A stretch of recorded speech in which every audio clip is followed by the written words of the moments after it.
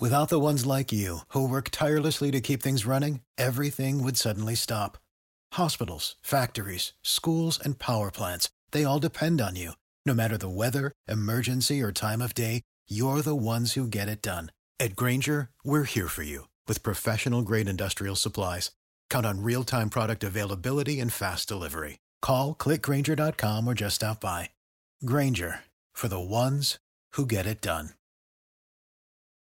When you need mealtime inspiration, it's worth shopping Kroger, where you'll find over 30,000 mouth-watering choices that excite your inner foodie. And no matter what tasty choice you make, you'll enjoy our everyday low prices, plus extra ways to save, like digital coupons worth over $600 each week. You can also save up to $1 off per gallon at the pump with fuel points. More savings and more inspiring flavors make shopping Kroger worth it every time. Kroger, fresh for everyone. Fuel restrictions apply. Are you kidding me? You are looking live. Winning cures everything. Now for your hosts, Gary and Chris.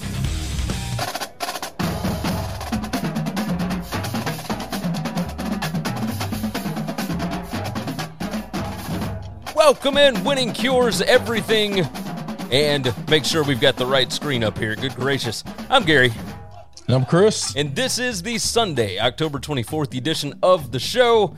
And we have already got people in the chat ready to rock and roll. It's the College Football Week 8 reaction show, the recap show. We go through some of the biggest, most surprising, most interesting games of the weekend and figure out what it means for the landscape of college football this season.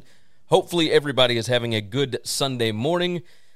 Before we get rolling, B. Smooth James said, I don't think there's going to be a week that goes by this season that something absolutely bonkers won't happen, and I think he's 100% right. Chris, there is, between just everything that is going on right now in college football, I don't think we are going to see any consistency for the duration of the season, other than, and you and I were talking before we went live, other than maybe Georgia. Georgia is the only consistent. I think everything else is just a crapshoot every weekend. You kind of feel the same? Yes. That's what I just said. Yeah. It's insane. No, you didn't say it live. That's why I was trying to give you. Well, yeah, but you just told everybody what I said.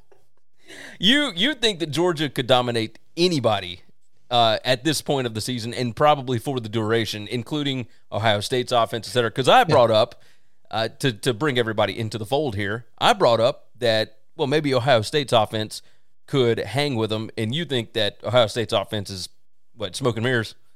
It's not that it's smoke and mirrors. They beat the hell. They put up big numbers against bad defenses, or defenses that cannot compete with them from an athletic standpoint.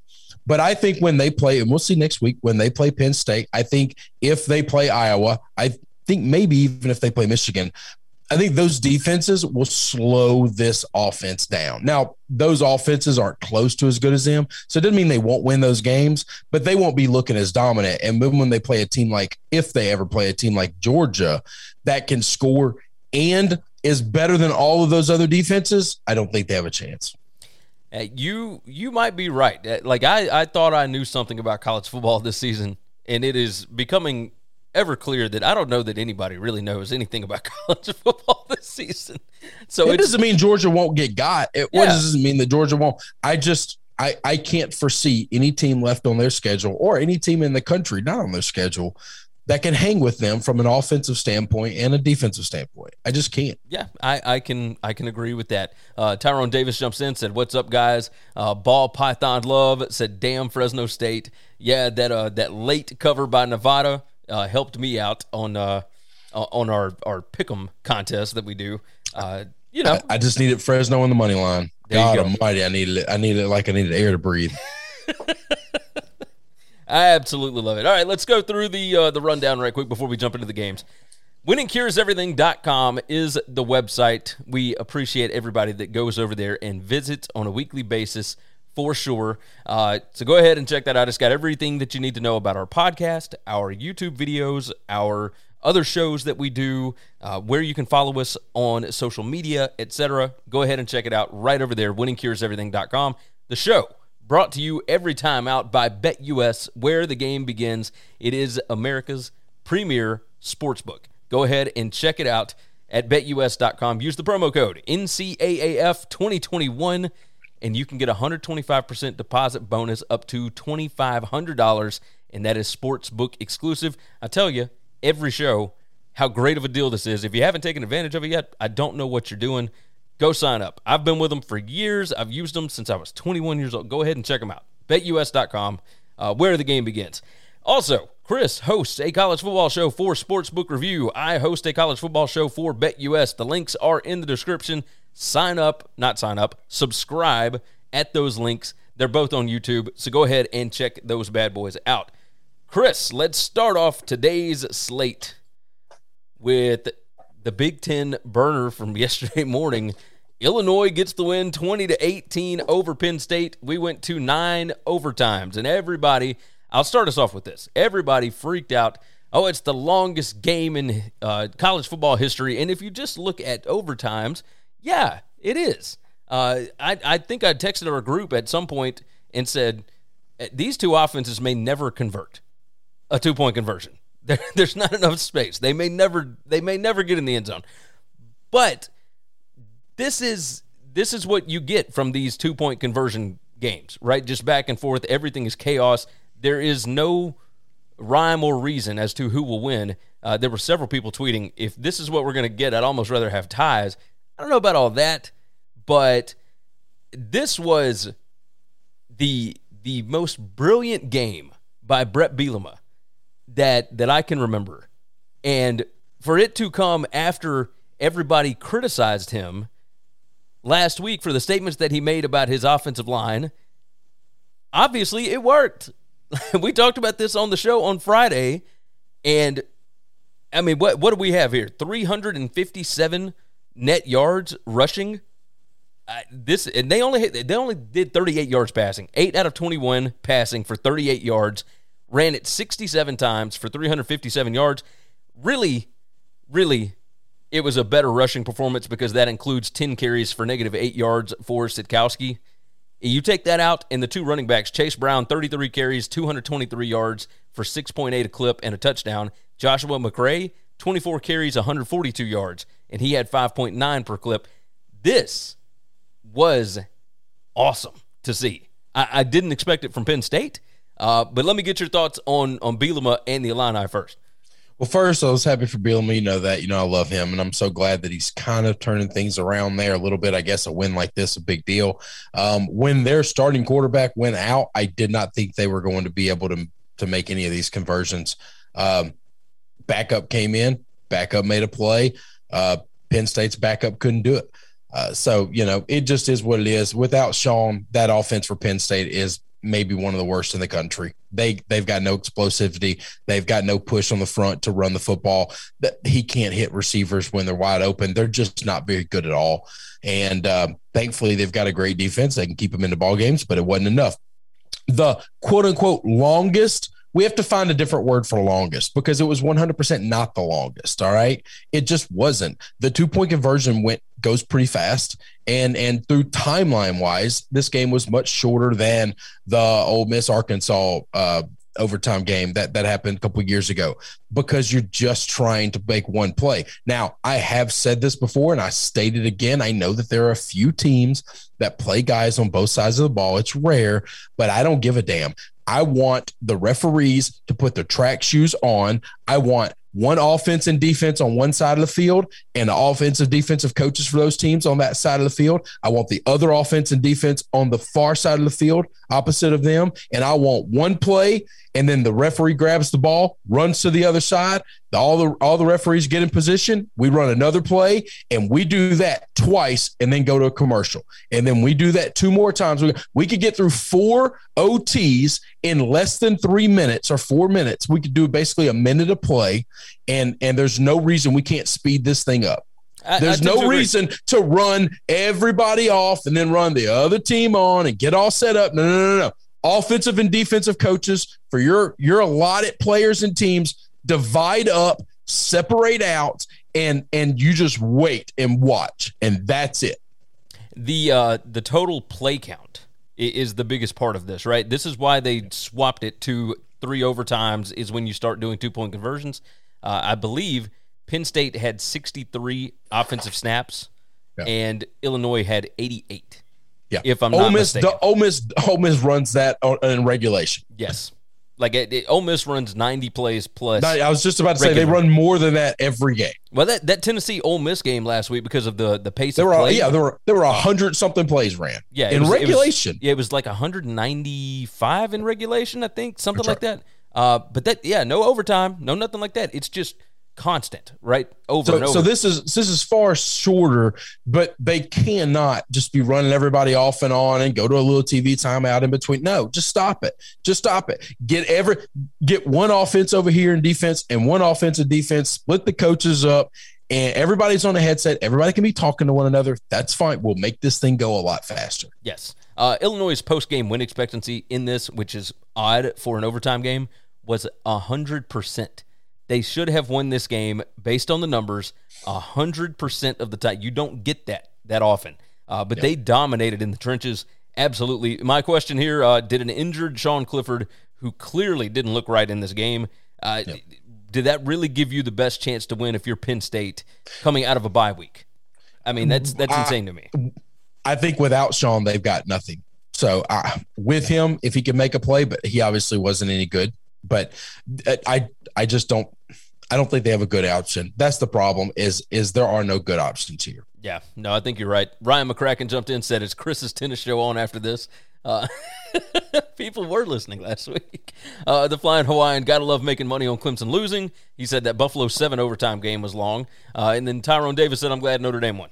I didn't even put Notre Dame on here. It's one of my. They won. They covered. They look good. They look good, and that was it. So I've got Notre Dame as like a thing to mention at the very end of the show, but not worth diving into that game because USC is laughable. Let's move to the next one, and we are going to Ames, Iowa, my friend. Iowa State gets the win, 24-21 over Oklahoma State. Iowa State's post-game win expectancy, 58%. There were 2 missed field goals for Oklahoma State in this game. Give you the brief rundown. Iowa State was a 7-point favorite. They only won by 3. They won yardage 374-332. They won third downs 36% to 20%, and they won drive points 24-7. Drive points are any drive that is over 60 yards, basically where you had to earn it, and they earned their points. Oklahoma State won yards per play 5.9 to 5.7, and rushing 107 to 67. No turnovers in this game between these two quarterbacks, which surprised the absolute hell out of me.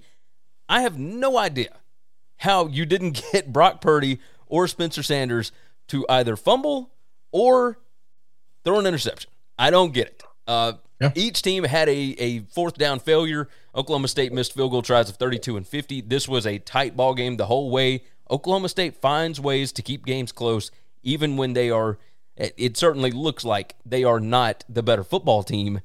And they were right in this until the very end of the game. And this is what we can expect from these two teams and the Big 12 overall. Like, the Big 12 is just kind of crazy this year, right? Should anybody ever be a 7-point favorite or dog to anyone in the Big 12 right now? Like, why this line was 7 was beyond me. I felt like that was the freest money all weekend. That was my favorite play of the weekend outside of Pitt. I just didn't understand. And you know, I mean, I guess Iowa State could have covered it, but at no point in time were they covering it. Like, from the time the game started, they just never were.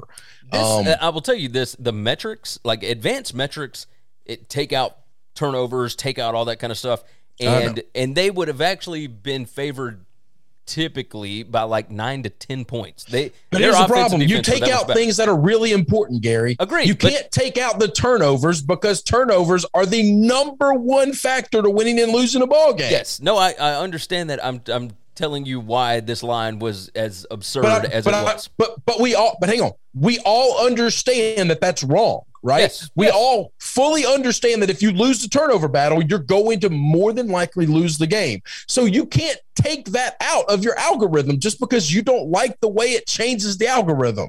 I don't understand how the algorithms work, which is why I don't like them, but I don't it just doesn't make sense, which I'm glad because I made money on it and it was good. I wanted them to win because the algorithm was so jacked up, I got plus 220.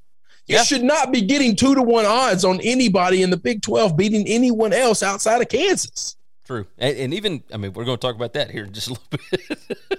because Kansas probably, Kansas had a better than 50% chance to win. I did want to bring up on this game so I'm assuming that you watched the majority of this, the penalty call for taunting, where the kid was running into the end zone in the third quarter. Now, luckily, they got that touchdown back, but good gracious, that is, I don't even have words for how despicable and how ridiculous that call was from the officials. For those that did not see it, Hutchinson, the wide receiver for Iowa State, catches a pass, and he's running into the end zone. It was a long play. It was very easily a touchdown. There was no question. There was nobody around him. And once he got to about the 4-yard line, 3-yard line maybe, he turned around to see if there was anybody behind him. And he slowed down a little bit as he went into the end zone. He didn't hold the ball up. He didn't turn around and stick the ball in somebody's face. He wasn't talking to anybody. He just slowed down. And you could say that he was high-stepping, maybe, but he was at a full sprint and slowed down. And that's all it was. And the refs called him for taunting, and it was a 15-yard penalty. They took the touchdown off the board. It was a spot foul, so it went from the 3 back to the 18, and then Iowa State had to earn the touchdown again. Somebody should be suspended for this. They won't be, but that seemed blatantly obvious that it was just somebody that was irritated at what was going on in the ballgame. That's the only explanation that I can come up with from a referee. Did you see anything on that play that looked like taunting at all? No, Gary, but these officials have been out of control all year. I don't. I say this every week, Gary. At what point in time is it on us to stop being shocked that people who are bad at their jobs are continuously bad at their jobs? You are correct. It's just when we see stuff that is so blatantly but we see obvious. It every week, Gary. We see it every week. True. Clear violations. Sometimes they're major and they take touchdowns off the board. Sometimes they give a team on a big third down, a first down that they absolutely don't deserve when they should be punting, and then that team goes on and scores a touchdown on that drive. Those are major game changers in games that determine the outcome, that absolutely determine the winners. I don't think there's anything nefarious. I think these people are bad at their jobs. Yeah. That's the problem. Yeah, you are not wrong on that. In this game, Iowa State had 10 more plays than Oklahoma State did. And Oklahoma State, props to their defense. Jim Knowles knows what he's doing. Held them to 67 rushing yards in this game. Yeah. That's impressive against Iowa State for sure. For sure. Big games by Brock Purdy, 27 out of 33 for 307 yards, 2 touchdowns. That was awesome. And Spencer Sanders, 3 touchdowns, 15 out of 24, 225 yards. That was really, really awesome, too. This is a well-played game. Well-played game. Great game by both teams. You have got that right. Let's see. Let's dive off of that one. And we are going to the Rose Bowl, my friend. Oregon, getting it done, but good gracious, did Anthony Brown try and give that game away late? Just a fumble and 2 interceptions late for that offense. So Oregon's post-game win expectancy was 80%. And if you look at what ended up happening here, they were up, 34-17 late in this ball game. Pretty big. And gave up 2 touchdowns late. UCLA was driving late. Now, luckily, Oregon gets the interception. I say luckily for Oregon, I guess, to try and save the game. But DTR went out with an injury. They brought in Garbers, the transfer in from Washington, and he looked okay for a minute, and then that the DB just read his eyeballs, man. As soon as DTR went out, I knew they had no chance on that drive. Yeah, that game was over with. That guy is the most important player on that team. Yes, absolutely. He's special. He's really good. He had a good game in this one, and he had a turnover. It happens, but it's just he's a really good player, and when he's not there, that team can't win. Oregon, I think, may have felt a little bit disrespected here. They won yardage 417 to 352. They won yards per play 6.6 to 3.9. But here's what's insane. UCLA ran 91 plays, and Oregon only ran 63. The fact that Oregon outgained them by running 28 less plays was highly impressive. So it was nice to have Joe Moorhead back in the building doing his thing, right? This is 2 straight weeks, but this is the first one where he's really, really back in and knows what he's calling. They won third down percentages, 78% to 53%. I mean, Oregon was 7 out of 9. It's just absurd. They were great. Turnovers were even, but this is where Oregon comes out and feels like they are the better team, right? It feels like they have been sleepwalking for weeks and weeks. But I will tell you this team, if they continue to make mistakes, they can get got by anybody, but they are good enough to compete with anybody. And I don't know which team is going to show up week in and week out. Who knows? But this one, does this keep them in? Is this a playoff team, Chris? Is Oregon a playoff team? No chance. No chance. No chance. I mean, they've still got Utah left on the schedule. Maybe they'll have to play. They've got Oregon State, too. We'll talk about that. I was about to say, you better hope your little brother don't get your ass. They're getting everybody. They certainly are. Certainly are. I mean, it's – I look at this game. This was a fun game to watch. Dye, the running back, at one point had like 4 straight carries that were touchdowns, which I thought was insane. Never seen that before in my life. And apparently it's been done before, but I never had any idea. Nate jumps in on the chat. This channel sports takes are always awesome. Great job, guys. Appreciate that. Always nice to hear that. Flying Hawaiian said UTSA is good, and the Flying Hawaiian also said Gundy covers as a dog. That's always good too. So yeah, you guys, there's a lot of people watching. Go ahead and like the video for us if you would, and make sure that you are subscribed to the channel. Our goal right now is 5,000 subscribers. We were hoping to hit that by the end of the season, and we are rapidly approaching that much quicker. So go ahead and subscribe for us if you would so kindly. Anything you want to say about Oregon UCLA?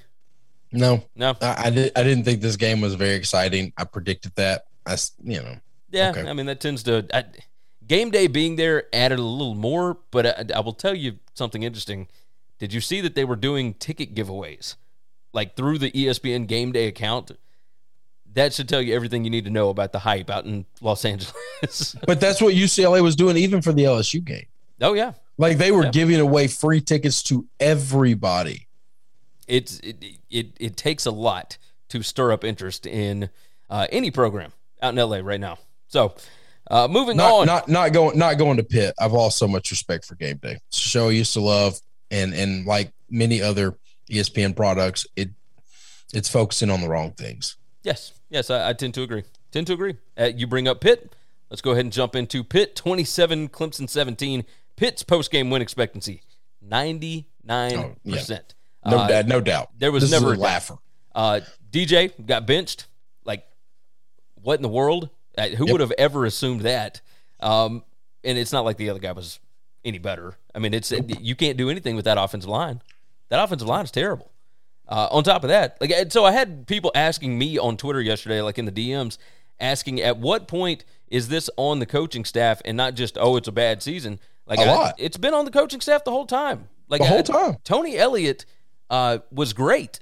So long people as Jeff are still Scott throwing his name out for big time coaching jobs. You do realize that, right? Oh yeah.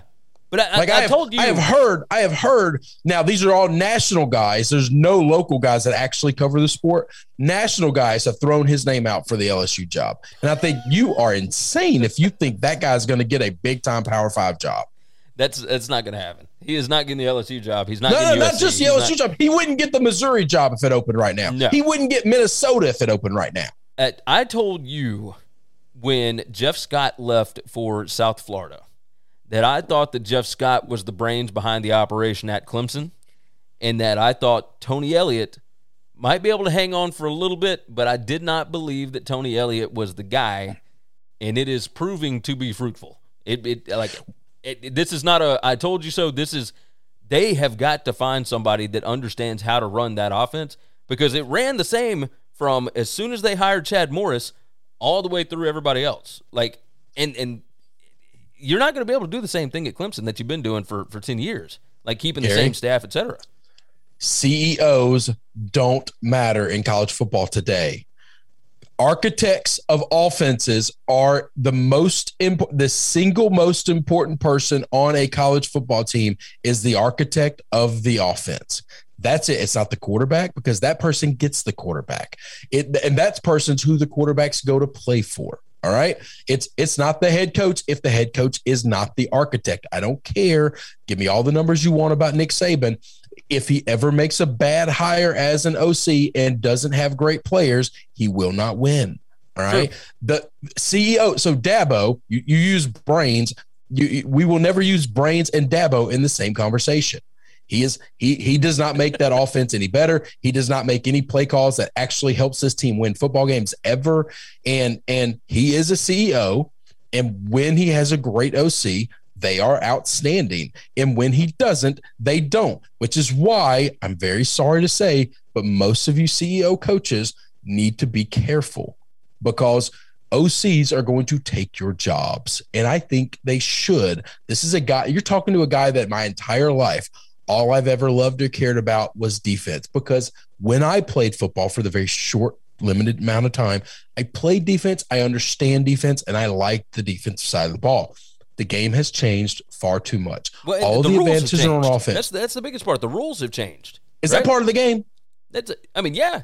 Okay, that's what I'm saying. I just said that. I know, but that's the biggest change. That's what I'm saying. It's like, I'm agreeing with you, but the rules have completely changed so that defense doesn't matter. Like, it doesn't matter as much anymore. So not as much. You got to get a stop here or there, and that's fine. But when your head football coach is not the play caller and the designer of the offense, it's just really hard, because when you have a great one, he's going to get hired away by somebody to be their head coach. And then you got to hope you make a better hire. And then you got to hope you just keep making good hires. And that's what Clemson did here. And we're going to talk Pitt for just a minute, because obviously they are the team that's playing well. Yes. With Clemson, they thought that they could just continue to move guys up the chain, right? Yep. And that was the deal with Tony Elliott. He'll be the next guy because he was the co-offensive coordinator with Jeff Scott, but Scott was the play caller. He was the one that handled all the business, and Tony Elliott looks real good when he's got Trevor Lawrence and when he's got, a decent enough offensive line. And this offensive line is rough. Josh comes in. He said, "Good morning, folks." Good morning, Josh, and to everybody else that's watching. Let's see. Ball Python Love said, "Could I have you, either or both of you, as a special guest on my channel sometimes?" Hey, you know what? Absolutely. Just hit us up in the DMs. We will certainly discuss that. So, Kenny Pickett in this game. 25 out of 39, 302 yards, 2 touchdowns, 0 picks, and Pitt was able to run the football. I mean, just ridiculous. So, this was... they ran 82 plays to 62 plays, and if you look at like the basic point of this, Pitt was over 50% on third downs. Clemson was 36%. Pitt was able to drive the ball more, yards per play, et cetera. I mean, everything was Pitt's way, and it still kind of came down to the interception on the shovel pass that got everybody the cover if you took Pitt. At the shovel pass, there are moments when DJ Uiagalelei, it looks like he has no idea what he's doing on it. Like, he gets so nervous. I feel like there is so much stress on him that he doesn't know what to do. And Kenny Pickett is just as cool as a cucumber, brother. Like, did you see his comments after the ball game? No. Like, they asked him, how are you going to celebrate a win over Clemson? He said, I'm probably going to go back and have a cold one and get ready for Miami. Here's the problem, Gary. You talk about these things with DJ. Isn't that coaching, being prepared, being ready mentally for different scenarios? Yes, okay. 100%.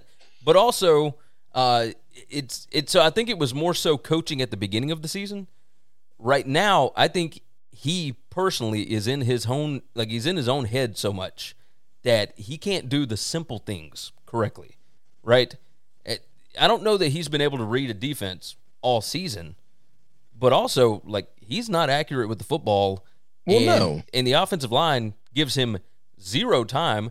He's got happy feet all the time. I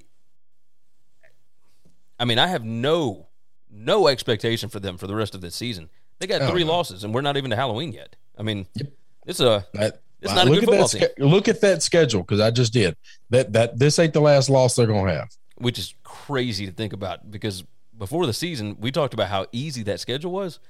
All right, and I'm about to run it down real quick. Okay. Florida State, Louisville, UConn, Wake Forest, South Carolina. How many of those games they win? Right now, make a call. I think they could possibly lose 2 of them. So that's 5 games left. I think they could win. They could win 4. I think they could. They'll win 3. I also think they could lose 3 of them. I think they could lose 3 of them. But I'll say they'll win one of those that looks like a toss-up at this point. Florida State's looking a lot better right now. Yeah, I was just about to say that Florida State game against them, that's a coin flip right now. Wake Forest undefeated. That's 100% a coin flip. Wake Forest going to beat the shit out of them. It ain't going to be close either. Did you see the stat? That's the most impressive stat line of the weekend, by the way. It might be the most impressive stat line of the year. We're going to get there. I love doing this show with you so much. Like, they're going to beat the shit out of them. It's not going to be close. They are. They are. You're probably 100% are. You're probably right. Michael Fritz jumps in and said, good morning, everyone. He said, what's up, fellas? Nice to see Michael in here. I hadn't seen him in a while.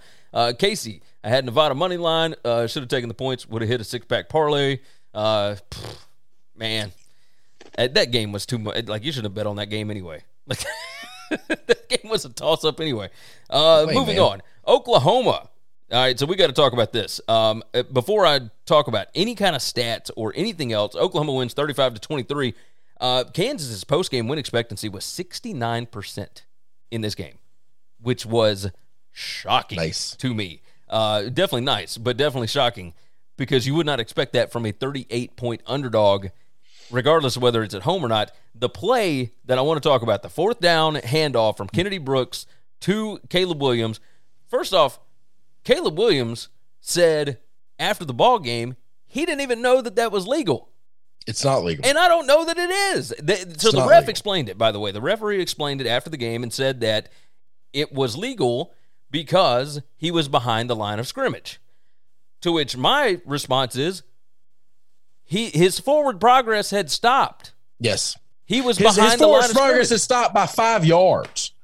And they kept pushing him back. Not by a little bit, by 5 yards. If they would have stripped that ball and it would have been a fumble, the ref would have blown it dead and said, no, forward progress, we're putting the ball back here.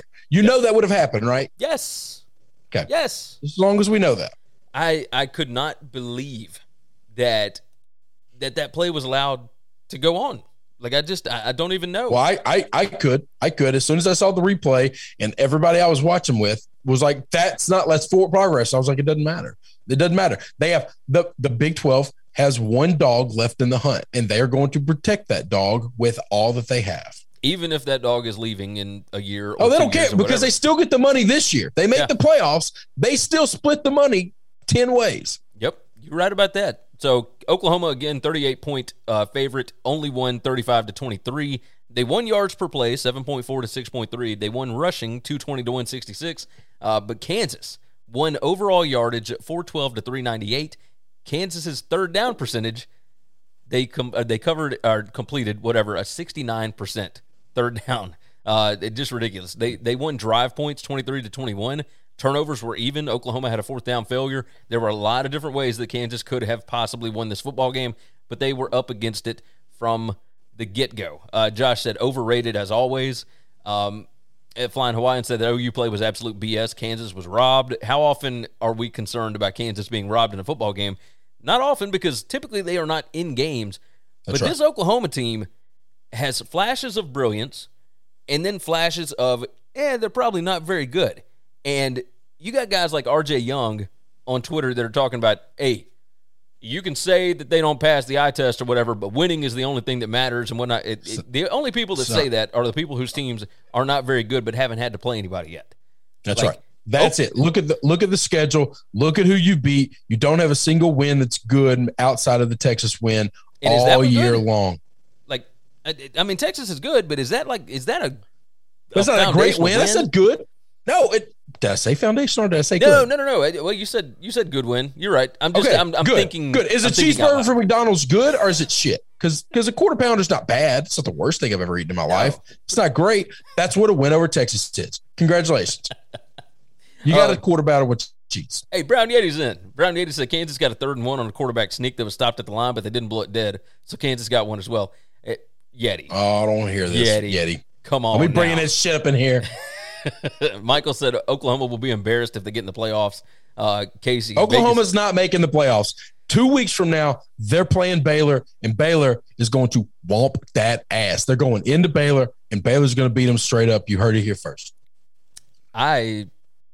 You are a lot more confident than I am. Absolutely. You cannot play with fire the way they've played with fire and continue to not get burned. At some point in time, one of these teams is going to get them, and that's the game they're going on the road on. And 2 weeks after that, they go to Pokes. Okay. Yeah. And you got Bedlam, and we know shit happens at Bedlam. And you give me, I would say, Gundy and the Orange Cowboys over them all day long.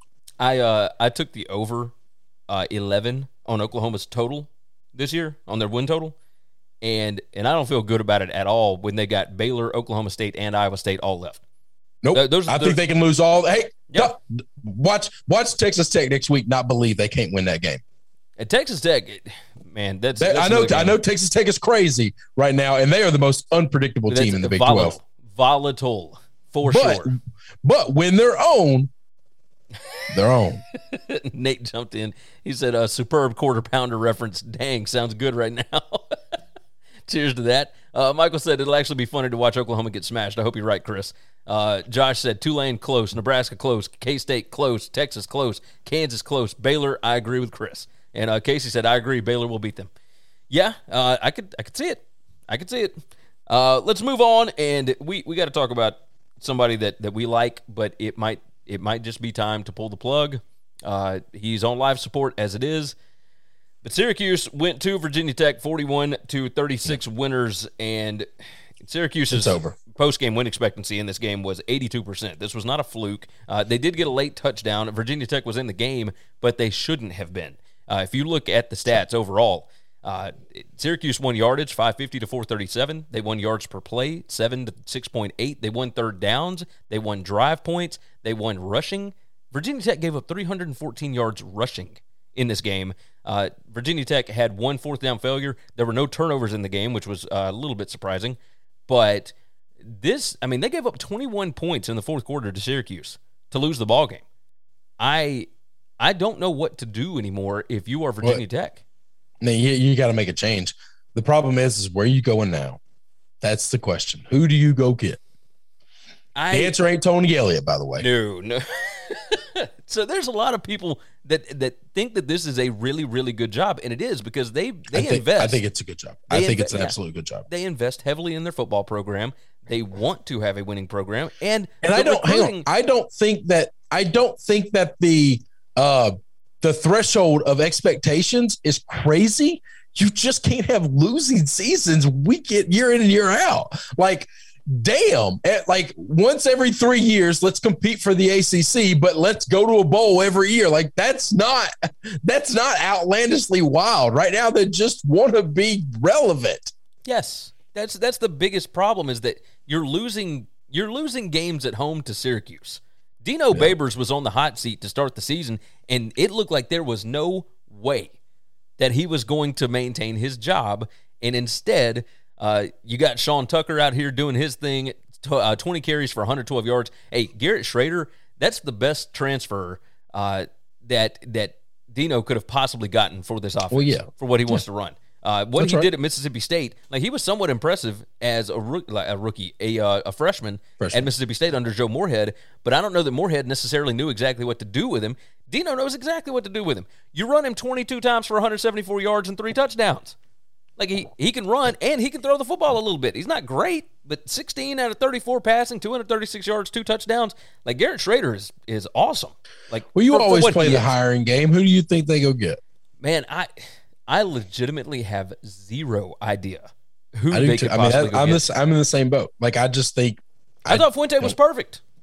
Like, I thought it was a perfect fit. And hey, can he come back to Memphis? Can we do like a Petrino situation where we just come home?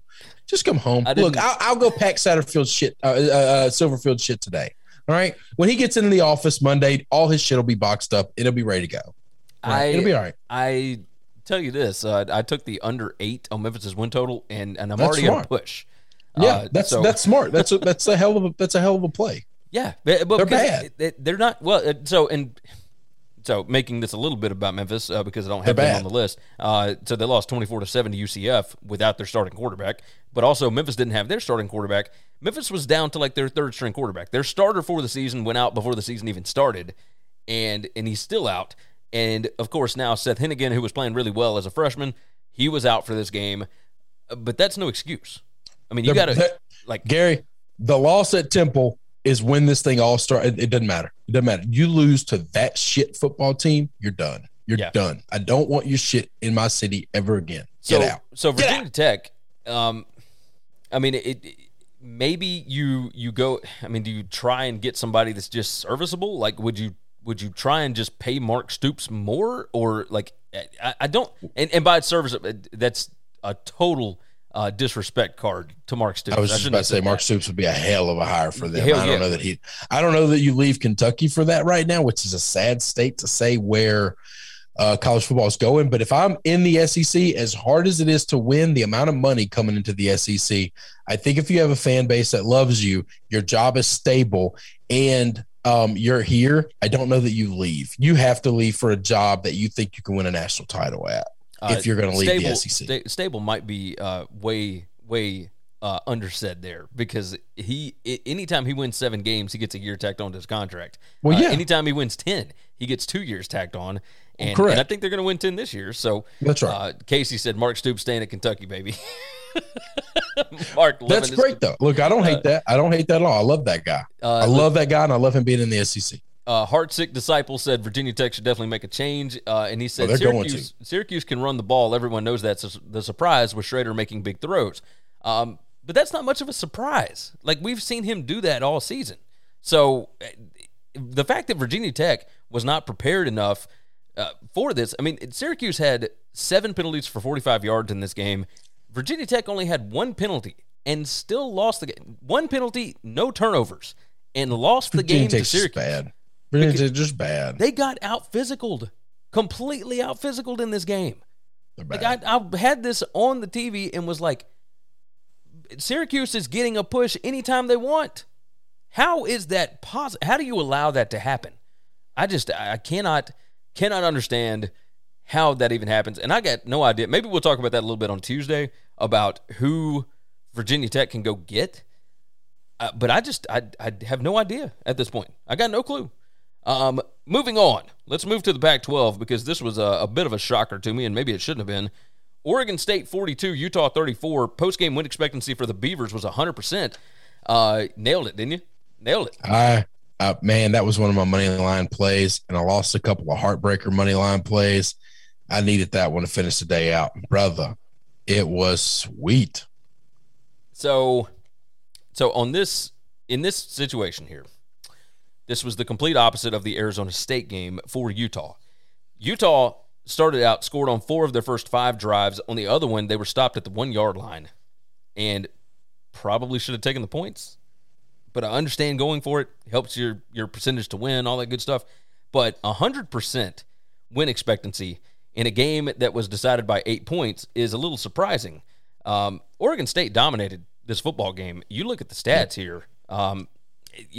You wouldn't see it as domination early, but if you look at rushing yards, Utah gave up 260 rushing yards to Oregon State and only had 188 themselves. Yards per play, 7.8 for the Beavers to only 5.9. Utah ran 17 more plays, 77-60 in this spot, and the only turnover in the game was actually an Oregon State turnover that led directly to Utah points. So Utah wouldn't have even been in the ball game. Like, B.J. Baylor, 19 carries, 152 yards, 1 touchdown, and Chance Nolan, 14 out of 19 passing, 208 yards, 2 touchdowns. I mean, it's not like Cam Rising was bad. You know, he was 22 out of 36, 267, 2 touchdowns, no picks. I don't know what to make of Utah. My 8.5 ticket is gone, by the way. I had the over on 8.5 on them. That's right. I'm going to tell you, Oregon State is one of the most exciting, unseen, no one saw this before the season started, I don't think. This team is so fun to watch. I love picking them. I love betting on them. They're not the best team in college football, but they are absolutely unbelievable to watch. They're fun to cheer for, and damn, they are having themselves a season.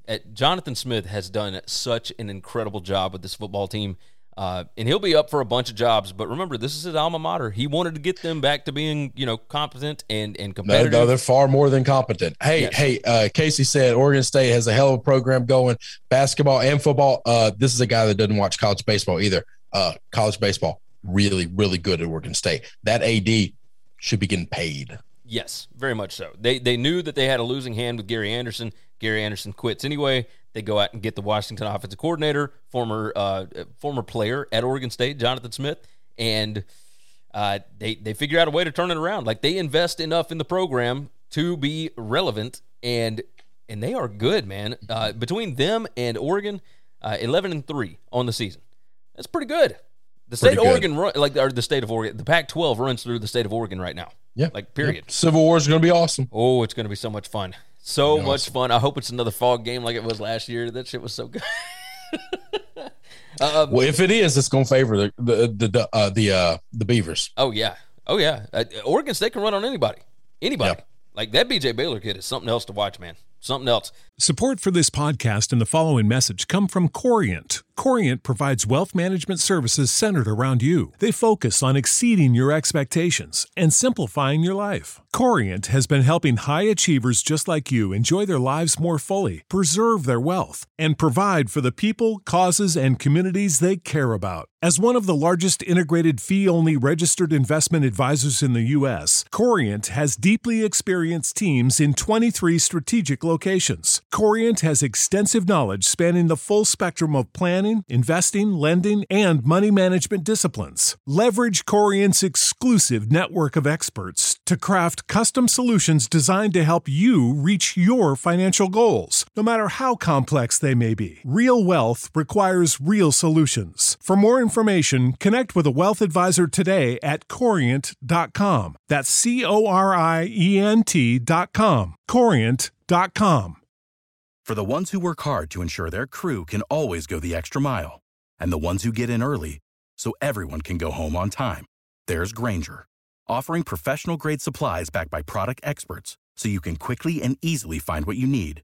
Plus, you can count on access to a committed team ready to go the extra mile for you. Call, click Grainger.com, or just stop by. Grainger, for the ones who get it done.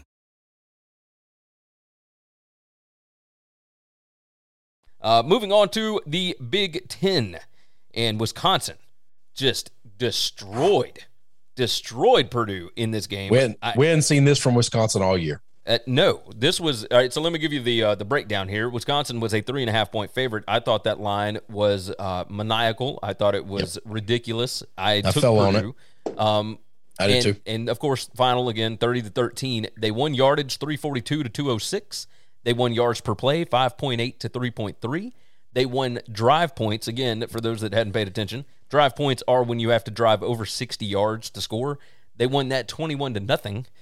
They won rushing 290 to -13, Chris. Well, yeah, but Purdue doesn't run the football on anybody. Purdue's been throwing it on everybody. But listen, everything about this game, this is the Wisconsin team that we thought we were going to see in September. All right? Yes. It just, look, they're 8 weeks late to the party. Okay. Yes. They're 8 weeks late. Yes. They're here. So they also won turnovers, which we have not been able to say that about Wisconsin. But they won turnovers 5-2.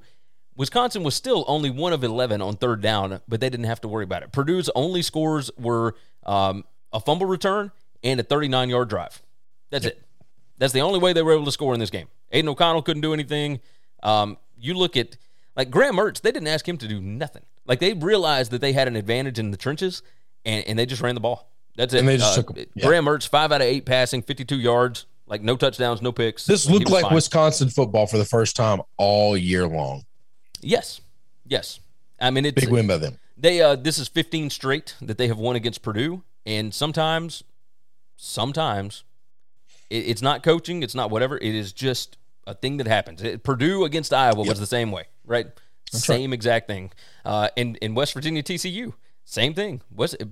We'll talk about that momentarily, but got an interesting number for you on that one. Aiden O'Connell was 24 out of 32 for 200 yards, 1 touchdown, and 3 picks. Yikes. So this is the best Wisconsin that we have seen all season, and if they continue to play like this, they can beat Iowa, and they can beat Minnesota, and they can beat the teams that are remaining on their schedule if they play like this. I don't know that they will continue to do it week in and week out, but this was awesome. Josh said, although Purdue is known for beating a ranked team and getting blown out the next week, this is true. This is true. Flying Hawaiian said he stayed away from this one, and Josh said he lost this one, so I can understand that. Let's see. Casey said, I had Wisconsin money line. I knew that was a setup game. Cheers to you, Casey, for sure. And then Casey brought up Sam Hartman. Well, let's go ahead and talk about it. Let's go ahead and talk about that. Wake Forest wins, and boy, do we have some crazy numbers on this one. Wake Forest 70, Army 56. And Wake's post-game win expectancy 62% in this game. Brother, in this spot, Wake's time of possession, 17 minutes, 17 seconds. And scored 70 points. And it was not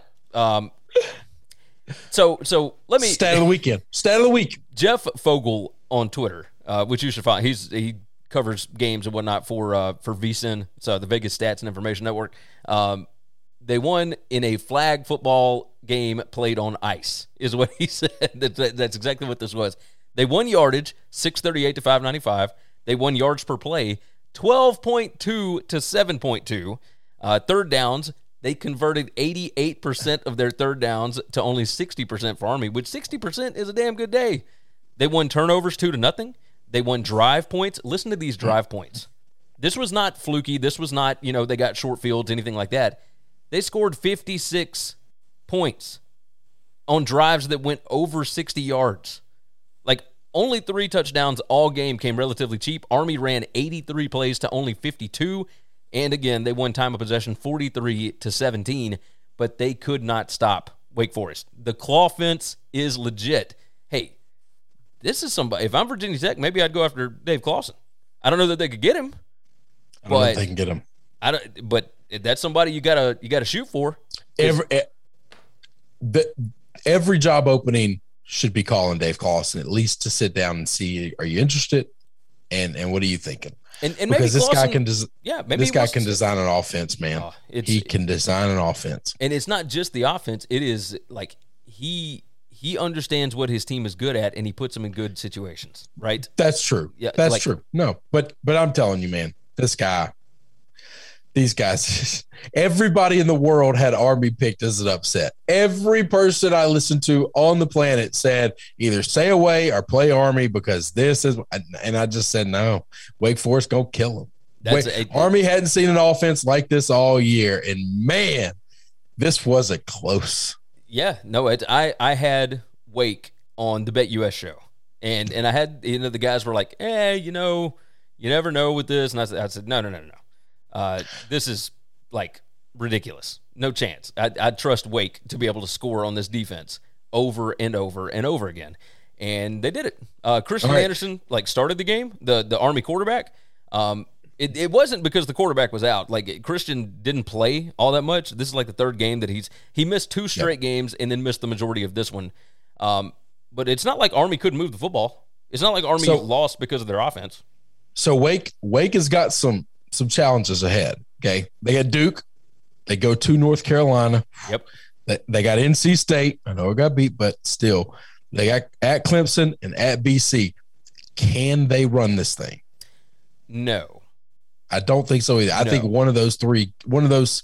I think three of those are going to be close, and one of them is going to get them. It's a lot of toss-ups. I want to see them run it. I want to see them versus Pitt because I think they're clearly the 2 best teams in the ACC. I want to see them versus Pitt. I would love to see that. I would like. Bill Conley actually tweeted out last night. He was like, "The dream is still alive for 11-1 Pitt against 12-0 Wake Forest." And yes, that would be a lot of fun to me. Because who did Wake Forest play in the ACC title game back in 2006 when Jim Grobe was the coach? I cannot remember. Oh Jesus. I have no idea. They won it 9-6. But we won't get that against Pitt. No.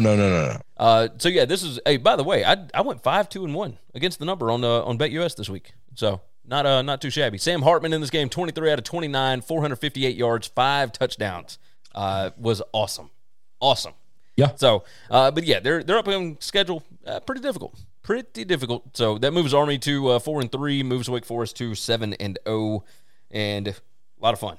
Now let's go to a completely different ball game here, a different type of ball game, and that would be San Diego State 20, Air Force 14. This is 9 straight wins in the series for San Diego State, and they shut Air Force down, brother. I mean, just shut them down. This was another one of my bets. I had San Diego State plus 3 or 3.5, and felt good about it because you had the number 1 rushing defense going up against the number 1 rushing offense. And while Air Force's efficiency as far as passing the ball looked great, they don't do it all that often, and they only did it in situations where they knew they had an advantage, right? And in this spot, there was no situation where they would have an advantage throwing the football, and it led to an interception that turned into points. I had this one on. I didn't watch all of it because I will tell you, sometimes these games, when there's all this scoring going on in some of these other games, they can be a little boring when it's just, 3 yards in a cloud of dust. And that's exactly what this game was. This had the second most impressive stat of the weekend. Which one are we talking about? 81-yard punt. Oh, okay. An 81-yard punt from your end zone. Did you expect anything else from these two kind of teams, though? Really? No, but when you're punting from your end zone, you usually don't get a chance to boom it because you're afraid of the safety. You got to catch it. You got to get it out quick because you can't get blocked because that's touchdown or a save. Like there are too many things that go wrong, so you never see great punts from an end zone. True. You see great punts from the 20-yard line or whatever. The fact that he punted the thing from the end zone all the way to like the 11-yard line, that's insane. That's insane. It was awesome. It was awesome. 81-yard punt. Air Force ran 11 more plays. They went 3 out of 4 on fourth down, but only 4 out of 16 on third down. I don't even know what to say. They had 7 less penalties. So I have a question. Do you think Nevada and Air Force both have head coaches that are getting calls about jobs right now, right? We know that those conversations are being had. Their names are getting thrown around. Do you think that had anything to do with that, or do you think they just played teams that got them on a good day? I think they played teams that they got on good days. Okay. Right. I think Air Force is a good team, but stylistically, they don't match up well with San Diego State. San Diego State can stop the run, man, and when you don't get Air Force relies on getting that running game going. And they ran 48 times for 192 yards yesterday, only had 1 touchdown. Their longest run was 16 yards. It was not, they only averaged 4 yards a rush, which is still okay. But when you expect a lot more and you don't get it and you can't get comfortable, they were down 20-0 before they really got rolling. And sure. This was a game that was set up for San Diego State. Don't do anything to beat yourself, really. They had 10 penalties, San Diego State did, for 61 yards. Well, when you're San Diego State and you get up 20-0 on one of these teams, it's over. Because your defense and because the style of football you play, it's really hard for those teams to come back and score on you because you just don't give up big plays. You don't give up chunk plays. So, this was a money line play for me as well. I hit that. It was so good. I had a pretty decent day yesterday. Oh, yeah. No, same here. So, it was interesting. It was a fun game, so we'll move off of that one. Let's talk about somebody that this one we may not want to talk about, but I think it is important for us to discuss. West Virginia 29, TCU 17. Post-game win expectancy here, West Virginia 61%. Yeah, they dominated the football game. And they really did. The fact that this was only 61% post-game win expectancy kind of surprised me. Yeah, but Neil Brown now is 3-0 against Gary Patterson. That is certainly not good. Patterson has a top 10 salary and has not cracked 8 wins, or has not even made it to 8 wins since the 2017 season. He went 11-3 that year, won 7 the year after that, and et cetera. You know what's happened since. This is Jarret Doege is not a good quarterback, and instead of handling him like they should, he went 21 out of 28 for 257 yards. They let Letty Brown run 24 times for 111 yards and 3 touchdowns. West Virginia had not run for 100 yards in a game in 3 straight games. Like, I'm talking the entire team, not just Letty Brown. Like, their offense had been completely shut down by everybody that they played, and then they get to go on the road to TCU and can't do anything. Like, Max Duggan had 2 interceptions. This was I don't know what to make of TCU anymore. They're 3-4. I know. I take that back. I know what to make of them. They're just not a very good football team. And at what point do we start to question? Okay, like is it that point where Seth said, love what you guys are doing, love the show from San Antonio. They have to pay Jeff Traylor or someone will. A lot of people bringing up Jeff Traylor for this TCU job because they kind of assume that GP is on his way out. And I don't know that he is, because I don't, like, maybe. I mean, I don't know what to make of this. I don't know what to do, because Patterson is a legend. He's been there for 2 decades, and he brought the highest of the highs. He's the one that got him into the Big 12. And yet, they are not a good football team. They are not well run. The defense, what he is known for, is not good. So what do we do here? I mean, what would you do with Gary Patterson?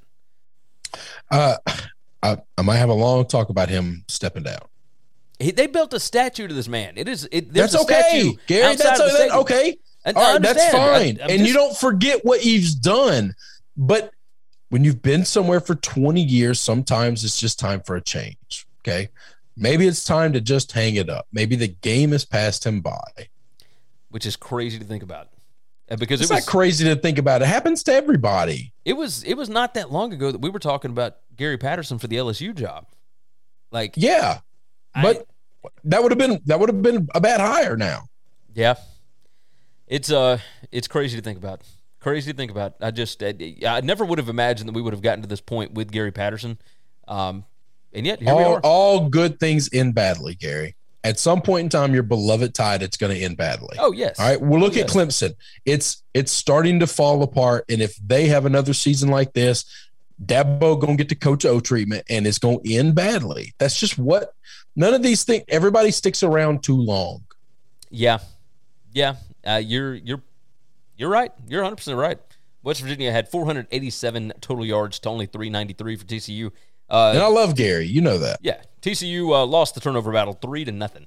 3-0. And that will definitely not get you where you're wanting to go. But Neil Brown, 3-0 against Gary Patterson. He doesn't consistently beat anybody else in the Big 12, but he certainly handles TCU anytime he's given the opportunity. So that is crazy to think about. Let's talk about Cincinnati right quick. We don't get many opportunities to really discuss them other than when they're playing big-time teams. And they won over Navy 27-20.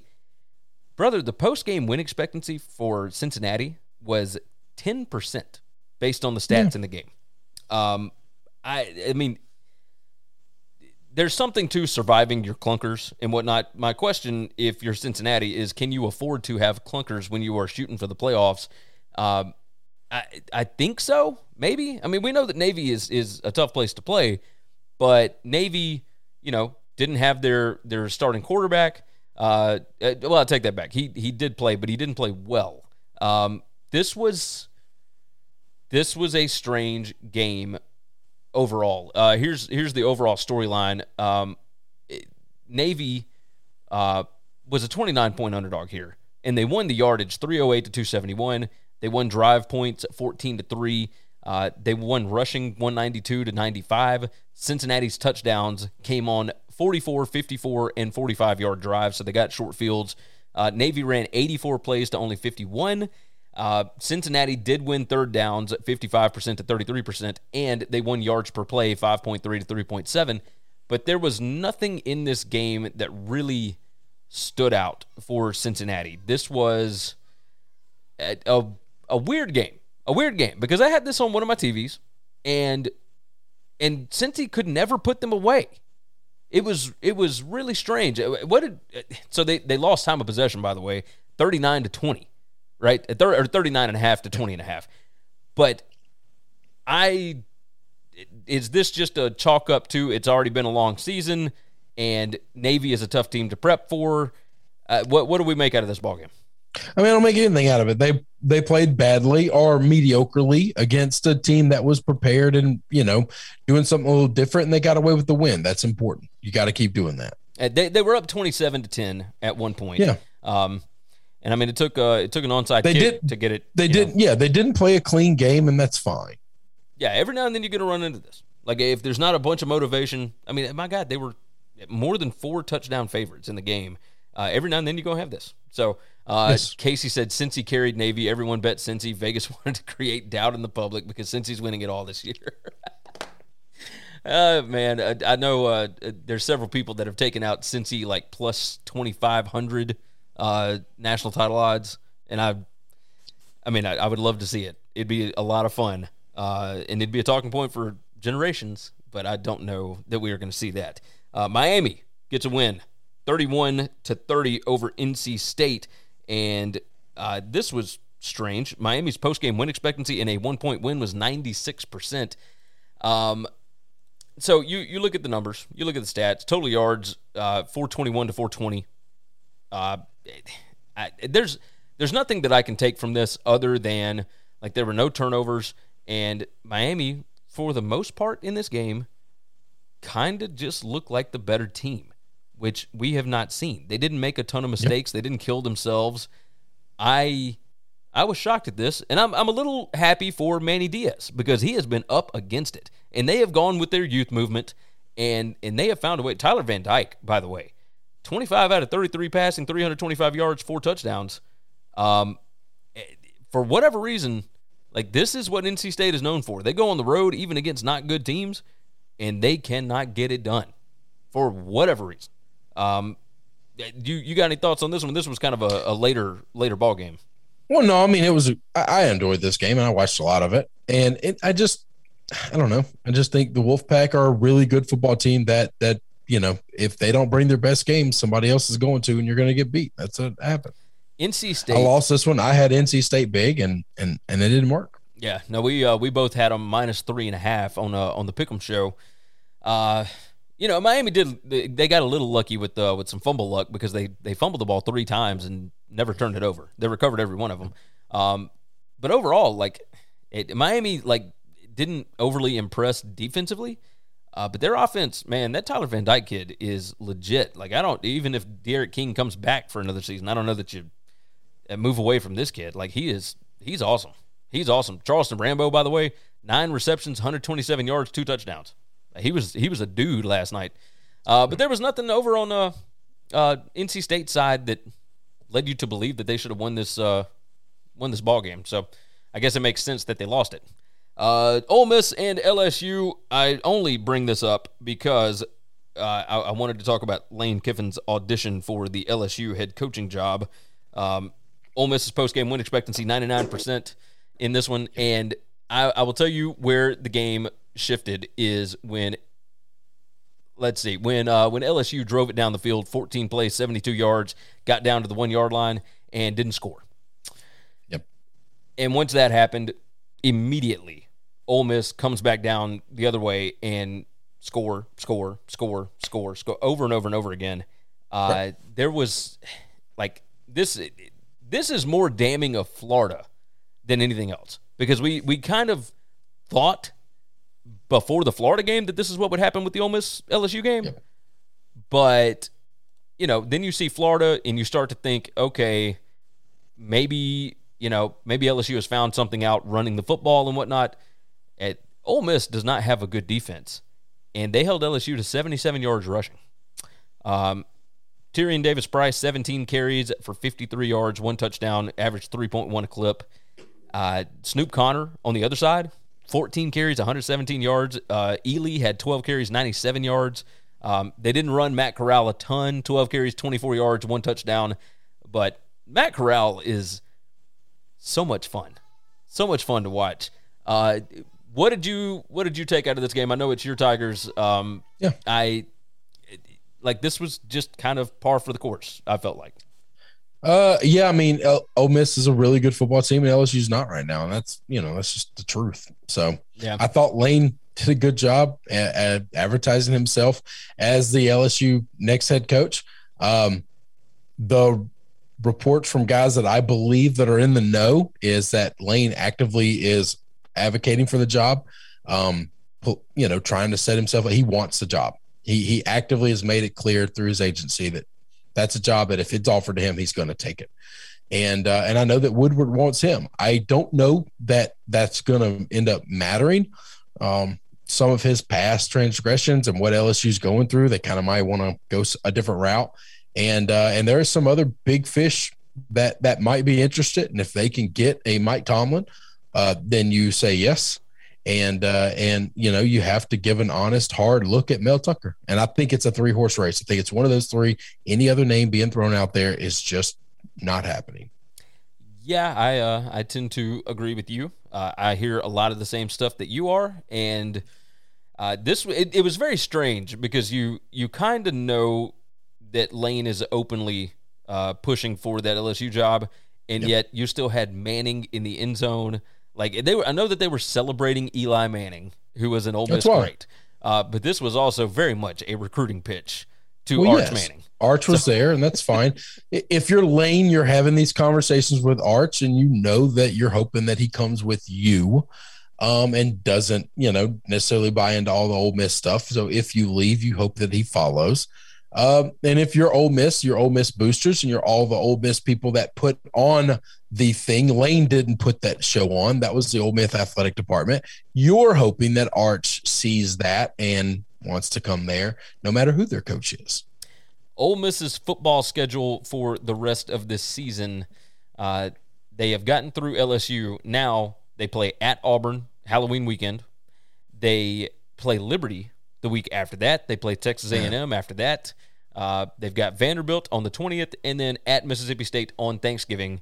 And I cannot wait for some of these ball games. The Auburn game, the A&M game. I mean, the Liberty game is going to be fun anyway, but I don't know that Liberty has enough to be able to compete with these guys. Yeah, I don't either. We've seen Liberty be disappointing this year. I do think that'll be Hugh's best game, but I don't.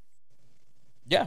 I mean, it's going to be a lot of fun. I will say that. This schedule sets up for a lot of very interesting ball games down this stretch for the Rebels. As far as LSU goes, like, I thought maybe they might come out fired up for Coach O, but I think maybe the Florida game was the one where they, like, everybody already knew, so they came out fired up for that one, and they had some things, but this one, well, at some point in time, it's not about fired up. It's about what can you physically do, and that offensive scheme, guys were open that are going to be open. There's no defense for it, okay? Yeah. And going up against a guy like Corral, there's no stopping that guy. He's just better than everybody on the other side of the field. He's the best player on the field the whole day, and he's really hard to stop. So a team that's got some issues and problems anyway and isn't well coached right now, like that's just going to happen. There's nothing you can do to stop that. Yeah. No, I tend to agree with you. Brown Yeti, Seth, Casey, and Ball Python Love, I'm going to answer these questions here in just a minute. Chris and I will talk about them, but let's get through this last game that I've got written down here. BYU 21, Washington State 19. This was a hell of a ball game. Game. And a lot closer than I thought. This was a team in Washington State that was fired up because of everything that had happened to them. I believe there was extra motivation for them to try and get this win. BYU, I think, was just the overall better team. Looking at the overall stats here, and this will tell the storyline of the game, and that is BYU, who was a 4-point favorite at kick, only won 21-19. They won yardage 385 to 350. They ran the ball ridiculously well on Washington State. 238 to 93 was the rushing yard difference there. They won turnovers 1-0. All the points came on drives of 60-plus yards. There were no gimmies in this game, and that was awesome. Washington State won yards per play 5.8 to 5.6. They won third downs 64% to 62%. BYU had a fourth down failure. They missed a 45-yard field goal. Each team had 3 touchdowns, and Wazoo was 0 out of 2 on 2-point tries.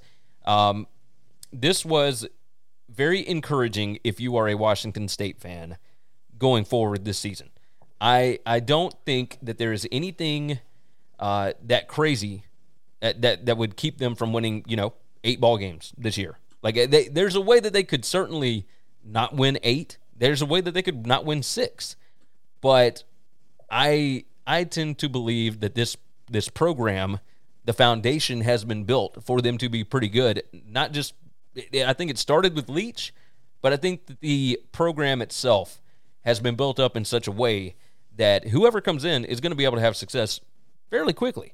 I mean, it was kind of the same with Nick Rolovich, right? Normally it takes a long time at Washington State to shift to whatever your philosophy is. And in this situation, I kind of lean that Washington State has built up their football prowess quite a bit. And even in a loss to BYU, I think it was certainly commendable the way that they played. How did you feel about it? Yeah, I mean, I guess I agree with that. It is commendable. I don't know that it's sustainable. So part of me thought that, and then part of me was leaning the way that I just talked. And I think, I mean, you have, obviously it all is based on making the right hire. I think Rolovich was the right hire, regardless of all this other political crap that is going on. Rolo's a good football coach. And if you continue to hire good football coaches, like, you've already got a foundation built there that they're going to be pretty good. Looking at Washington State's schedule coming up, they are sitting at 4-4 on the season right now, but they've got at Arizona State and at Oregon in the next two. They've got at Washington and they got Arizona. I could see them winning any of those games, like any of them. I could also see them losing any of them except for Arizona, right? So I mean, you get me. Maybe when I said 8 wins, that might be a little much because I thought this team was at 4-2. I just overlooked it. I could still see them getting to 7. They could beat one of Arizona State or Oregon, even on the road. They could certainly beat Arizona or Washington. Like, I think it's a pretty good football team. So I don't. Maybe it was just a 1-game sample size that they were, right in the ball game with BYU. But either way, we shall see. We shall see. Let's jump into some of these comments here. Seth Garcia wanted to know, can UTSA run the table? Yes. Yes. This is a damn good football team. I think they'll be favored in all the rest of their games. I think so as well. I mean, this is a really, really good football team. Weird things happen in Ruston, Louisiana on Saturday nights, and that did not stop them at all. Seth jumped in and said, Oklahoma does not go undefeated. Yeah, we both agree with that. Let's see. Casey said, I don't see anybody beating UTSA. Ball Python Love said, is Carson Strong worth being drafted? Will his injury from high school is it going to affect his chances to really get to play at the next level? I don't think that that's going to affect anything. I think Carson Strong is a hell of a quarterback. There's a lot of potential there. He's got the size, all that. I think Carson Strong will be drafted very highly. I don't think he's going to be the first quarterback off the board, like some people are guessing, but Carson Strong's good, man. Like, Nevada's a good football team, and it's because of him. I agree with that. Casey said Carson Strong definitely a good quarterback. He threw that game yesterday. He was working for Vegas. Casey, you make my life enjoyable, my friend. Frank jumped in. Frank Acosella. Ohio State's going to beat Penn State next week.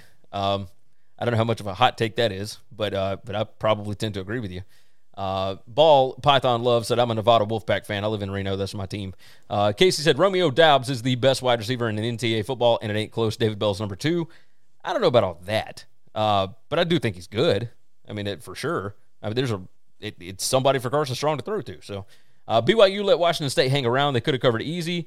Brown Yeti said, hang on, Leach's philosophy is do whatever you are doing a lot until you're great at it, and then do it some more. Yeah, I mean, it's a foundational thing. Like, do the things that you're good at. Like, I think any good coach should do that. So, who knows? Damian finally jumped in, said, what's up? Who would you want to see UTSA play in a bowl game?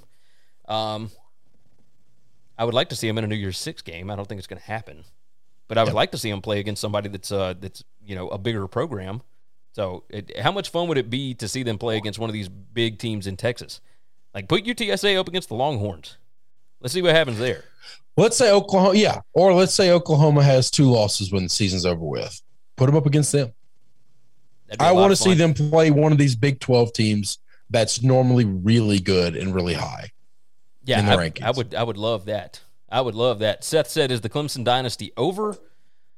I think it's a little early to say that because you bring in a good offensive coordinator and that thing is back to rolling. It's not like the defense is bad. The defense is actually, maybe top 5 in the country. They are really good on defense. They had 2 transcendent quarterbacks back to back that spanned 7 years of football, and that is why the last 7 years they've been unbelievable. Yes, Deshaun Watson. They need another transcendent quarterback, or yes, it's over.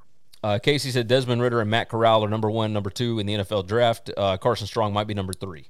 Yeah, I could see that happening that way. I could certainly see that happening that way.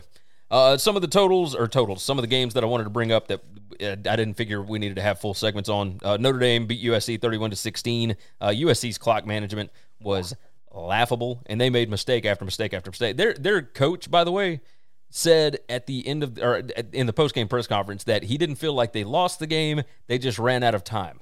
There was no amount of time that you could put on that clock that Notre Dame would not have won the ball game. Like, that was ridiculous to say. I mean, just unreal. Notre Dame, by the way, that's the best the offense has looked all season. You kind of feel the same way? Yeah, I thought Notre Dame looked really good. I told you, they had a week off to get better at football, and they got better at football. Yes, they did. Alabama 52, Tennessee 24, and this was rife with mistakes all over the place. Alabama held Tennessee to only 61 yards rushing, and they give up they normally average 250. So that was good, but this Alabama team is not a great football team. They're just not. Like, anybody that expects them to be able to compete with Georgia, I don't see it. I have no idea. Like, not a good football team. Northern Illinois. Oh, go ahead. You want to talk about the false start that wasn't a false start? For Tennessee? Yep. We could talk about that. We could talk about the Bryce Young fumble into the end zone that nobody clearly recovered, that they gave Alabama the touchdown on anyway. Yep. We're going to talk about the targeting that they didn't call either. Yeah, I mean that. Okay, yeah. But I'm just saying, hang on. But all of those bad calls, Alabama gets calls all the time. You have 11 men lined up to snap a football. Alabama's fans are going crazy. Everybody is set for Tennessee. The ball is still. Every player is still. Alabama's defense points, and they throw a flag, and they say false start. And I watched that replay 20 times. Yeah, I never. Nobody moved. I never saw him move. So nobody moved. Like, not calling the targeting, we're used to that. Not giving the other team the fumble, whatever, we're used to that. We're accustomed to Bama getting calls. Making shit up out of the air, this is why people throw golf balls. This is why people are – I'm not justifying it. I'm not saying it's okay, but this is why people throw shit on the field. Okay? Yes. Because the officiating is bad, and it's always bad to the teams that need to be protected. Yes. Okay, these teams, all of these conferences have the haves and the have-nots. And if you are a have that year, you get protection. And if you're not, then you don't. The fact that Alabama covered this line, what was it at kick? 24.5, 25, somewhere around there? Yeah. It opened at 27.5. The fact that Alabama covered was the most absurd thing that I have ever seen. They scored 28 fourth-quarter points and found a way to cover. And they never should have. They were down 14-7 at the end of the first quarter, gave up 150 yards in that first quarter, and Nick Saban was the maddest that I have ever seen him ever. And I have watched, 14, 15 years of this guy at Alabama. I've never seen him so irritated. They had a 4th and 28, and it had all the momentum in the world, and ran into, roughed the kicker. Like, it tried to go after the punt when you would have had a short field anyway. Ran into the kicker, got a 15-yard personal foul, gave Tennessee the ball back, and Tennessee immediately hits, a long touchdown pass that gives them the 14-7 lead. That's the maddest of it. And on top of that, there was no sense of urgency from Alabama the entire ballgame. And then Tennessee finally ran out of gas at the end of the game. But this was a 31-24 game with 12 minutes left. It's just got to be so disheartening for the other team to just know that no matter how well I play, you're just not going to let me win. You're just not going to let me have anything no matter what we do. Yeah, I'm with you. That's a frustrating thing. That's an angering thing, and I totally understand the vitriol. I just do. I'm not saying it's right, but I was 19 once before. And if I felt like I was getting screwed and I had no hope, lock me up. Throw me in the drunk tank for a couple of nights. I don't care. I don't care anymore because I feel like this thing that I love is being ripped from me. And this thing that I hate is getting everything they need. They're good enough already to beat them with all of the best players and all of the best coaches is hard enough as it is. But when they get everything also, and most of the shit is totally made up, I don't know what you're supposed to do. So as a fan, when you feel hopeless, you just don't give a shit anymore. Yeah, I'm with you. Casey said live betting was why Bama was so close until the end. People stopped falling for the traps. Live betting wasn't created to help you; it was created to trick you. I would say that, except that on Thursday night I had the Louisiana Arkansas State game, and that total was 70 before kick. And after the scoreless first quarter, it dropped down to 45, and I immediately hit the over, and it covered by the end of the third quarter. So. Let's see. As a Tennessee fan, this year feels like 2006, said the Flying Hawaiian. Seth Garcia said Texas, Oklahoma want to play with the big boys, but they'll be shocked when they join the SEC. These are grown men. Casey was talking about the penalties and whatnot. He said Nevada had like 10 penalties on every drive yesterday. Fresno had none. Shake my head. Yeah. I mean, it happens in every game. This is not just an SEC thing, although the SEC stuff is so highlighted, but it's everywhere. It's everywhere. It's highlighted when you're in a game, when one team is seen as so dominant, but they get everything that goes their way. That Florida game, if any of those calls go 50-50 for Florida wins that game, and Bama's a 2-loss team. But then that deteriorates the value of the SEC, and so we don't want that. True. We can't have that. If Tennessee pulls up an upset when they're a 24-point dog at Tuscaloosa, that would destroy the value of the SEC, and we can't have that. True. Moving over to the MAC conference USA. Central Michigan lost to Northern Illinois 39-38. Northern Illinois is now a 6-win team, brother. 6-2. The MAC is drunk as hell, and you can't figure anything out. Did you see the field goal snap at the end of the game? So a potential game-winning field goal try for Central Michigan, and the ball went through the holder's hands. Like not a couldn't grab it and it just like bounced in front of him or anything like that, or he couldn't handle it. It went through his hands. Like, I've never seen that before, where it went through and just skirted on past.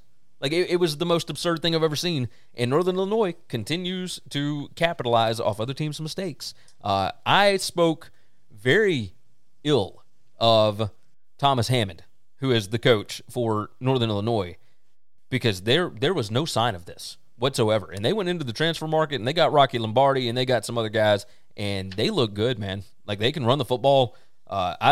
It makes no sense to me. Like you said, the MAC is drunk as hell. Minnesota 34, Maryland 16. Minnesota, don't look now. Minnesota's 5-2, even with the loss to Bowling Green. Like, what is going on, PJ Fleck? Like, this is a fun football team. This is a good football team. And without their two best running backs, both of them out for the year. Like, yep. Good gracious. Maryland 0-3 in October now after going 4-0, so that's par for the course for the Terps. I don't know what to make of Maryland. I don't know what to make of Minnesota. Minnesota's schedule is backloaded, so they're going to have some trouble coming forward. But this is going to be a bowl team. Utah State got a win on Friday night against Colorado State, and this is another one of those clock management, all that kind of stuff with Steve Adazio. Like, what are we doing here? And Utah State now, well over their win total. What Blake Anderson is doing there is incredible. 26-24 was the win there. I brought up Louisiana 28-27 over Arkansas State.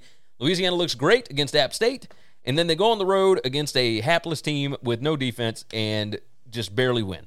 And it happens time and time again. Same thing. They went to South Alabama and only won by 2 points. Like, Louisiana, I stress consistency every week, and nobody is consistent other than Georgia. We know what to expect from Georgia. Rice beat UAB on Children's Cancer Night in Birmingham. Like, UAB never loses that game, and they lost 30-24. UAB is not the team that I want them to be at all. No, they are not. Rice is not a good football team, and to lose straight up. Yes, that was a monster number. What was that number? What did that number close at? 23.5. It was a monster number, and they got beat straight up. UCF 24, Memphis 7. We brought this game up a little bit earlier when talking about Virginia Tech. If I were Memphis, I would take Fuente back in a heartbeat. Call him now. Call him right now. Listen, don't let them break up with you. You break up with them, Fuente. Yes. If you're Memphis, call your boy back. He knows how to win here. He knows how to win. New Mexico 14, Wyoming 3 is the last one that I wanted to mention because Wyoming was a 20-point favorite in this game and got dominated. You keep telling me all year Wyoming's a really good football team, and I just never seen it. I mean, there's nothing that I can say about Wyoming that would make me feel any better about this situation. There's no reasonable explanation for the way that Wyoming is playing. Craig Bohl has always been a good coach. When he has an experienced team, he has always done well. I picked them to win the Mountain West, and that is not going to happen. That was a mistake. That's okay. That is absolutely not going to happen. I think I picked San Jose to do real well again this year. Did. So that did. I'm about to say that but didn't happen there's an either. excuse there at least because Nick Starkel hadn't been playing. Without your starting quarterback, your 6th-year quarterback. I mean, listen, San Diego State's the best team in that conference. All right, it doesn't matter. I think if Starkel is playing and they play San Diego State, I think the defense puts him in a corner. I can't wait. I think they're really good. Hold on. There's we got Fresno this week. That's San what Diego I was State, say. Fresno. That's a game, baby. But it's not just that. San Diego State's scheduled for the rest of the season. They got Fresno State in San Diego next week. Then they go to Hawaii the week after that, and then they come back home to play against Nevada, and then so they go and play UNLV the week after that. But then they host Boise at the end of the season. So they got Boise, they got Nevada, they got Fresno State, along with a trip to Honolulu in there. That's going to be awesome. Frank said, what games are you looking forward to next week? A lot. Yeah. The Michigan State game, big. Ohio State, Penn State, awesome. We got the cocktail party. We got a big slate this weekend. I think Ole Miss Auburn. I think Texas Baylor is going to be amazing. We're going to have a wild weekend this weekend. Notre Dame got UNC playing better. UNC playing better for now. I mean, who knows what to make out of that? And then Fresno State, San Diego State, baby, that's gonna be an awesome football game. Yes. Week 9. I mean, we've got all kind of stuff coming up. You got Troy and Coastal on Thursday night. That's Thursday. You got let's see, Cincy Tulane. I don't expect much out of that. No. Iowa, Wisconsin is this week. Yeah, I think Iowa gets back to normal, and I think Wisconsin falls back to the Wisconsin they are. I might be wrong. Yeah, I was about to say we think that, but you never know with these teams. Miami. Iowa's defense is not going to let Wisconsin run the football like that. They're going to have to put the ball in Graham Merck's hands, and that's when Iowa's going to take over the game. That's the problem. At some point in time, to beat Iowa, Graham's going to have to do something special. Do you think he's going to do something special, or do you think he's going to cock it up? I think I expect him to cock it up. Okay, that's the problem. Now, I don't know what the number is going to be yet, so that's irrelevant to the conversation of can they cover or not. But I expect Iowa to win that football game even on the road. Seth said, is the AAC the best Group of 5 conference? Mountain West probably isn't. I love the AAC. I love it. If you just go with top heavy, I mean, Cincy and SMU. Cincinnati, yes, Cincinnati's the best team. It's not close, and SMU is real good as well. But after those two, man, there's a massive gap. Yes. I mean, a gigantic gap. I think from top to bottom consistently, Mountain West pretty tough. Miami going to Pittsburgh this week could be interesting if they continue to play the way that they do. Last night, something special was happening in Miami. That ain't the new Miami. Pittsburgh's going to beat the hell out of them. I don't think this game's going to be fun. Iowa State, West Virginia, Washington State, Arizona State. A lot of very interesting stuff. Texas Tech going to Oklahoma. Purdue plays at Nebraska this week. There's some games that could end up being pretty entertaining. Florida State plays at Clemson this week. Don't short sell that one. Boston College at Syracuse. That's two pretty good teams. I mean, you never know. UL Monroe is going to App State. Who knows what to expect from Louisiana Monroe at this point? They've won 4 games this year. I don't know what to make of that team at all. SMU and Houston, that's that game. I'm gonna tell you this: Hogo's been pretty good. Yes, he has. So there's going to be a lot of fun ones. Virginia plays at BYU, by the way, late night on ESPN2 next week. So I'm pumped. It's going to be a good week. So is there anything else that you are wanting to jump on? No. I don't think so either. All right, let's go ahead and tell everybody. WinningCuresEverything.com is the website. Make sure you are subscribed on YouTube. Like the video for us if you have not already. There's still a lot of you watching, so do us that favor before you head out of here. And make sure, subscribe to the podcast. Leave a nice 5-star review. That certainly helps us out. Brown Yeti said, Casey, do you have me blocked on YouTube? I hadn't been able to see your comment the past couple of streams. Is Casey blocking people from our chat? Come on, Casey. All right, on top of that, let's see. BetUS College Football Show. There's a link in the description. I do that on Wednesdays and Thursdays. Chris does the SBR College Football Show. And that's right now, SBR has lost something happened with them in YouTube. They are not allowed on YouTube, so it's only being streamed on the Twitter. Only on Twitter. Okay, so it's on Periscope. Right now. No, it's not Periscope. I guess it's Twitter on now. Twitter. It's on Twitter. Interesting. Okay, so it's on Twitter. There you go. So what's the Twitter account? At SBR Sports. Or SBR Picks, right? I think that's SBR Picks. Yeah. That's right. Not Sports. Picks. At SBR Picks. Interesting. All right, so yeah, go and check that out. Damien, but I'll tell them when they share it out to make sure they tag me in it because they didn't Saturday morning. There you go. Damien said, "Damn, y'all are vicious." Yeah, we can be. And Flying Hawaiian said, "Thanks, guys, for the great show." Well, there you go. There you go. The show brought to you every week or every time out by BetUS, where the game begins. America's premier top sports book. Go check it out, betus.com. Use the promo code NCAAF 2021. You get a 125% deposit bonus up to $2,500, and it is sportsbook exclusive. Again, fantastic deal. Click the link in the description. It's going to toss the promo code in there for you. You don't even have to remember what I just told you. So go ahead and click that link and do us that favor. Again, subscribe, like, share the show out, tell your friends about it, jump in the comments. We always like to have a little discussion afterwards, and you can always hit us up on Twitter as well. You see it on the screen. It's also a link in the podcast description and the YouTube description. So check it out. You guys are awesome.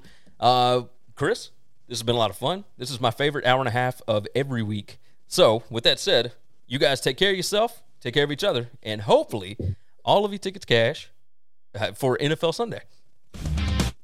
Thanks for checking out Winning Cures Everything. If you want to keep up with us, hit subscribe on YouTube or your favorite podcast app. Visit the website at winningcureseverything.com, or you can like us on Facebook or follow us at Winning Cures, at Gary WCE, or at Chris B. Giannini on Twitter. Share out the show, leave a nice review, and make sure to comment and tweet at us. You know how to book flights and hotels. All you're missing is a tool to plan the travel experiences you'll have once you arrive. That's why you need Viator. Book guided tours, excursions, and more in one place. There are over 300,000 travel experiences to choose from, so you can find something for everyone. And Viator offers free cancellation and 24/7 customer support for worry-free travel. Download the Viator app now and use code Viator10 for 10% off your first booking in the app. Find travel experiences for you. Do more with Viator. When you need mealtime inspiration, it's worth shopping Kroger, where you'll find over 30,000 mouth-watering choices that excite your inner foodie. And no matter what tasty choice you make, you'll enjoy our everyday low prices, plus extra ways to save, like digital coupons worth over $600 each week. You can also save up to $1 off per gallon at the pump with fuel points. More savings and more inspiring flavors make shopping Kroger worth it every time. Kroger, fresh for everyone. Fuel restrictions apply.